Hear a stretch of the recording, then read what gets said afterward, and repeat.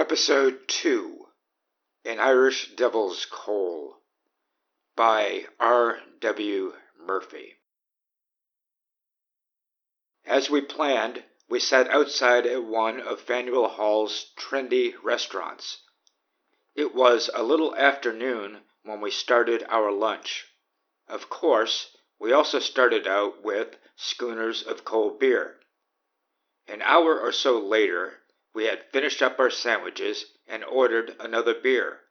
Along the way, I had the good sense, which as you will see was in short supply that day, to call my fiancée, who was with her own family in New Jersey.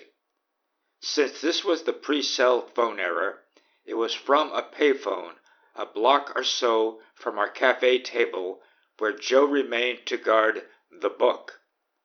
In retrospect, it was a wise decision to make that important call early in the afternoon. The slippery slope was looming on the horizon. I think we had actually just started our third round of beers. It was now pressing 2 p.m. or so. We were not actually on a tight schedule as far as getting back to my parents' house, and I knew we could do it in about an hour. We felt pretty relaxed about having another beer. We were sitting there just chatting when the devil incarnate emerged that holy eve and asked us if we could carry a tune. We said we could get by. He asked us if we thought we could play the bells, and with beer-assisted logic we assured him that we probably could. In explanation, the bells were sleigh-type bells fixed to a paddle about 18 inches long. We had a set of 2, one for each of us, if we were interested. The tunes would be simple carols. He just needed some assistance to fill out his band, which as of that moment was he alone. Again, driven by beer logic, we readily volunteered and moved inside, along with the book, to take our places alongside his piano. It was the Boston debut for the Murphy brothers, the elder recently hailing from Music City, USA. A serious omission would be to fail to mention here that on Christmas Eve, 1985, as quasi-certified, if non-union, bell-ringing band members doing a Faneuil Hall gig, beer was now on the house. The schooners came, the tab did not. We were clearly doomed, for what I dare not ponder, not even today. We sat out that day with the highest and purest motivations. Why were we now being gradually ensnared in a nefarious machination of the lower world? Clearly, the impelling force had to be beyond our control. Lucifer on the ivory keys. As you will also see as we go along, Lucifer had his troops of darkness arrayed to intercept our good sense far beyond the limits of Faneuil Hall per se. It ended up being an incredibly long afternoon that stretched into the early evening. Our earlier plans of getting out to the suburbs by nightfall had been foregone hours ago. The bells rang on and the beer flowed freely.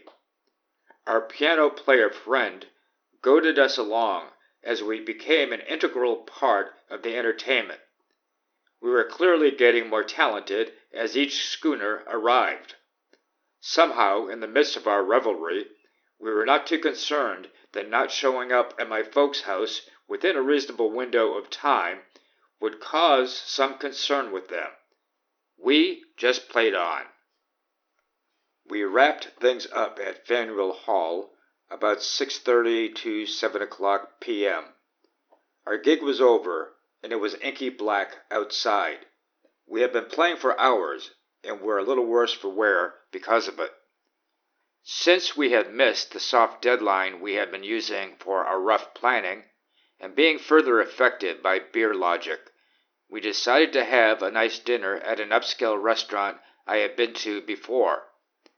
It was within walking distance, and we headed out to it. This part of my story gets a little fuzzy. We were dressed pretty rough for an upscale place. We must have been showing the effects of partying all afternoon. Yet they seated us nevertheless, more than likely because of the slow patron traffic on Christmas Eve. At 8 o'clock p.m., the servers who got the Christmas Eve shift were looking for a reason to be there. Otherwise, they probably would have turned us away. Another plausible reason. Maybe one of them had caught the bell show and knew we were pretty harmless. Whatever the reason, we ended up having a prolonged, multi-course meal that went for several hours and put a sizable dent in my American Express balance. Of course, it also entailed more cocktails and wine.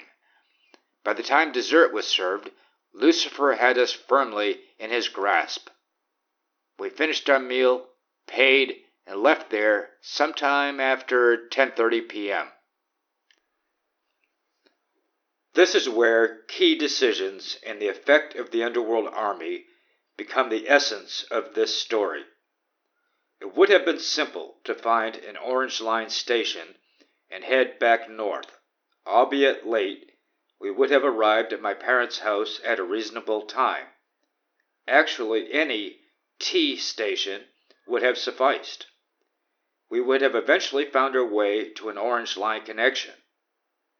However, it was just not to be. After our posh dinner, we were not far from the Boston Common and Boston Public Gardens areas. We were pretty much northeast a few blocks from the Common. I knew that the original Cheers location, under the Hampshire House on Beacon Street, was on the far northwestern tip of the Public Garden. In those days, there was not a second location as there is today. Also in those days, it remained open late on Christmas Eve, which it does not today. It would be a little bit of a hike that night, but again, doable. I also knew that Joe had never been there. When I asked him if he wanted to check it out, he enthusiastically jumped at the idea. Hardly a surprise at this point in the logic continuum. Any sense that we had much earlier in the morning had long since vanished. We were now in the warm embrace of an evil power greater than our own, or so I have at least alleged for the last 32 years. We began a short trek across the green open areas in the heart of Boston, and got to Beacon Street about 11 p.m. Anybody who has seen the television show Cheers recognizes the stairs that lead from street level down into the bar. In the show, it is actually a set. However, they really do exist, next to the main entrance to Hampshire House above. That night, when we made our way down the steps and into the bar, we were not greeted by a throng of people who always know your name. It was quite the contrary. With a sole exception, it was entirely empty of customers. Even the most hardy customers of Faneuil Hall earlier in the day had by this time Christmas Eve sought out friends, family, or even in some cases a midnight church service. One thing for sure, at something past 11 p.m. that night, nobody had sought out Cheers as a place to hang out. The sole exception was a middle-aged woman with a young toddler in her arms who was just sitting in a corner. We never really did get her complete story as to why she had chosen Cheers that night, but more on her in a bit. When we walked in, with the massive tome purchased earlier still in hand, the bartender laughed and asked us what the hell we were doing there on Christmas Eve, when clearly nobody else had a similar motivation. He was a friendly and jocular guy, and we warmed up to him pretty quickly. Before we could order a drink, he asked us where we were from. We answered loudly, proudly, and probably just a little too emphatically, with a few missing syllables, that we are the Murphy brothers, and we are from Florida. His ominous reply, well, the Murphy brothers aren't paying for any drinks at Cheers tonight. What's your pleasure? Lucifer indeed had his minions in many places that night.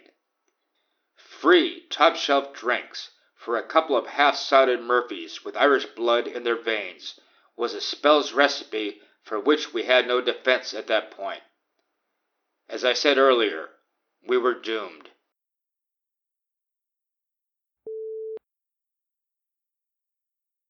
End Episode 2. An Irish Devil's Coal by R. W. Murphy.